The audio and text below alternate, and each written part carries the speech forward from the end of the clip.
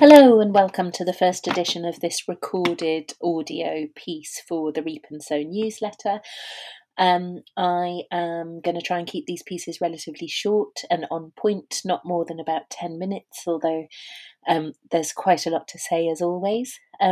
You find me this morning recording from my attic in St Werburgh's in Bristol, where I live. I had hoped to record this piece out in nature this morning, but it turns out nature is really noisy, and it's a sunny spring morning in Bristol, and everywhere I went seems to have been full of dog walkers or noisy builders or my neighbours doing work in their gardens. So instead you find me hidden away up in the attic in the hope of getting this audio out without interruption, but we'll see how we get on. So the last couple of weeks I've been struggling ever so slightly, I think it would be fair to say. I think quite a lot of us, those of us who feel quite a lot of things, have been struggling over the last couple of weeks, coming out of or beginning to feel like we were sort of coming to some sort of conclusion with regard to the coronavirus pandemic, only to have war kick off with Ukraine and Russia invade Ukraine, has been, I think, incredibly emotional for a lot of people. I've got a lot of people getting in touch saying that they can't sleep, or that they're having terrible nightmares when they do, or a lot of women who say they just keep bursting into tears for no reason and they don't understand why. And I think for those of us who feel a lot of things, when there's a lot of collective grief or trauma or fear around, we, particularly women, not only women, but particularly women, we carry a lot of that in our bodies, even if we don't quite understand how to put words to it, how to put vocabulary to it, or why we feel so uneasy or upset or uncomfortable. I know my heart has been bleeding for people in Ukraine over the last few weeks, and not knowing quite what to do or how best to help. I think there's a lot of desire out there for people to be active and to help in some sort of a way.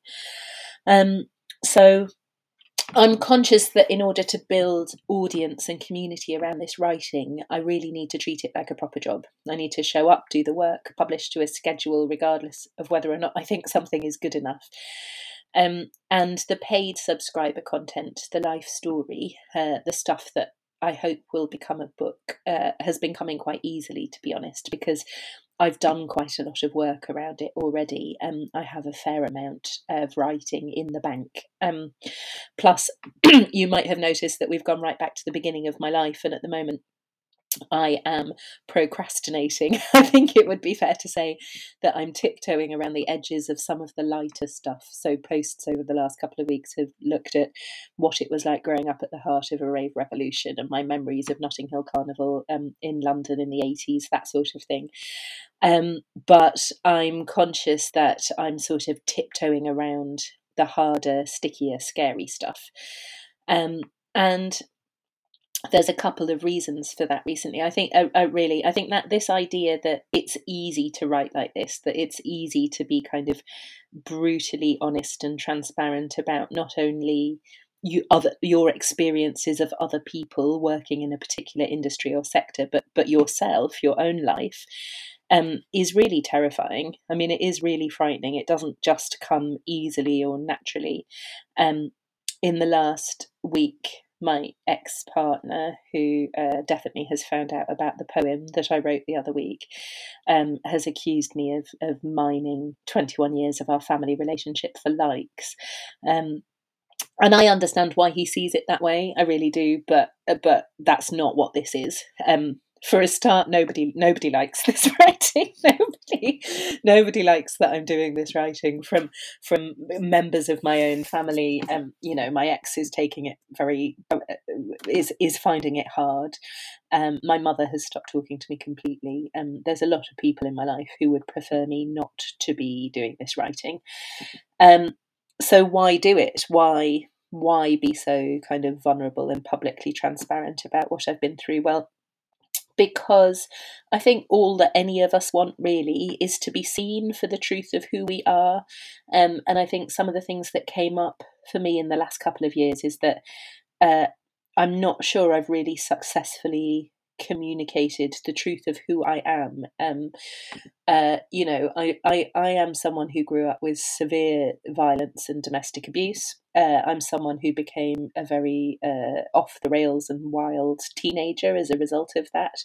I had experiences as a teenager and a young adult that I didn't realize it at the time, but had left me with PTSD, quite severe PTSD. I had left home by the time I was 15. I had fallen madly in love with a completely unsuitable man by the time I was 18. We'd had a baby together by the time I was 21. Um, so this really is a story about what it was like to be someone who grew up with chaos and upheaval and trauma, um, to suddenly find themselves at the heart of a global sustainable food movement. I suddenly, at the age of 23, won a scholarship to go to Italy and study at the University of Gastronomic Sciences, and that my work from there on in became work at the heart of, at the epicenter of a global sustainable food movement, and a global sustainable food movement that has really interesting, complicated relationships with money in America, new tech money mostly, and in the UK, old class money. That a lot of the restaurants and the hospitality industry and the chefs that achieve good stuff and do good work are only able to do so because of this complex relationship tied up with wealth and class and who gets included in spaces and who doesn't. Ultimately, this is a story, I think, about what it was like to grow up with chaos and end up in an environment where a lot of the people around you have a lot of things. It's a story about how does someone like me, how does a woman like me get stuck in a relationship like the one I've been in for the last 21 years? If I am this strong, articulate, active, independent woman, I mean, I'm a person who gets shit done generally. So how can I possibly be that person on the outside and on the inside spend 21 years in a relationship that I absolutely had no business being in for a long time before it ended? It should have ended a long, long time before it did. Um, and if someone like me can get stuck, and if someone like me can end up feeling losing a lot of self confidence and losing a lot of self worth, how does that happen? Like, I can see so clearly now how that happens to other people. I can see so clearly now how people get stuck in places that they shouldn't be. So this ultimately is a story about how difficult it is to be a woman uh, who can drive change and be a leader successfully in this country and in this environment. It's a story about what it's like to be a woman at the heart of a hospitality industry that very much favours men. I want to explore the double standard, like I've talked about before. I have to work twice as hard as the boys do. I have to work twice as hard for half of the recognition.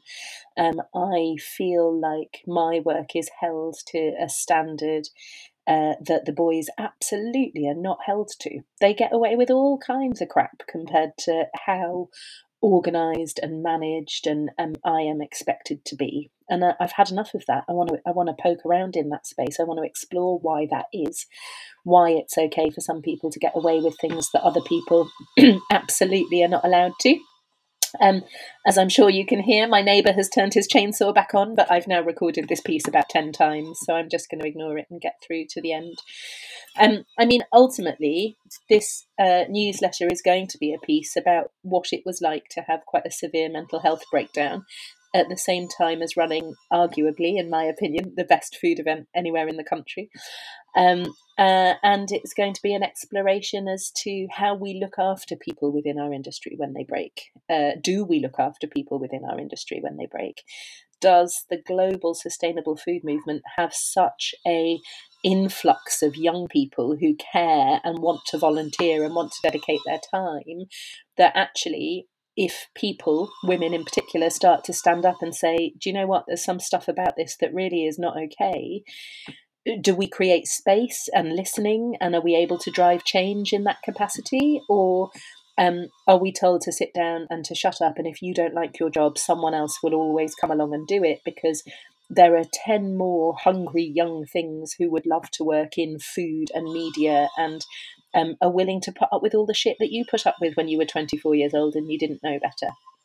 But I'm not 24 years old anymore, unfortunately, and I no longer think shagging chefs is cool. It's not that I ever thought that, of course. I'm a woman who's going to be 40 this year, and I'm a parent of 2 children, and I have lived and worked at the heart of the good food movement since I was 20 years old. And has it been worth it? Do I really have an awful lot to show for it?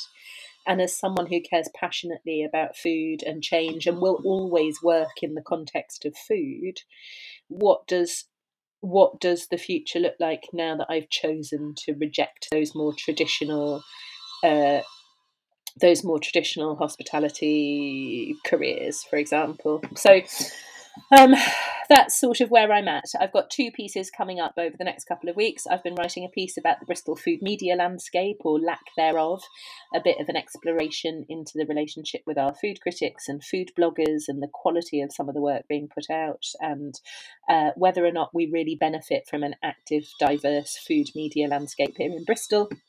And then I've been working on a second piece called A Tale of Two Mayors, which was a look at a Twitter spat that took place between current Mayor Marvin Rees and our ex-Mayor George Ferguson over the last few weeks. I want to talk about levelling up and what it means to level up for everybody, whether community inclusion and access means levelling down to the maximum common, the largest common denominator, so the most people can have most access at cheapest price, or whether we can actually take a different view and a different approach to what real inclusion and what real community levelling up looks like in the longer term. So those are the pieces that I'm working at. At the moment.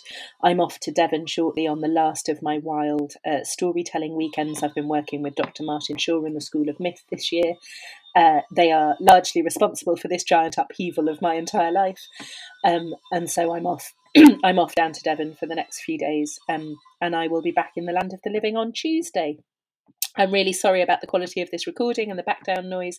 I'm going to have to work to make them less amateur in the future. Keep listening, keep reading. Your thoughts and comments and recommendations really do mean the world to me at the moment. And I will be back next week with more.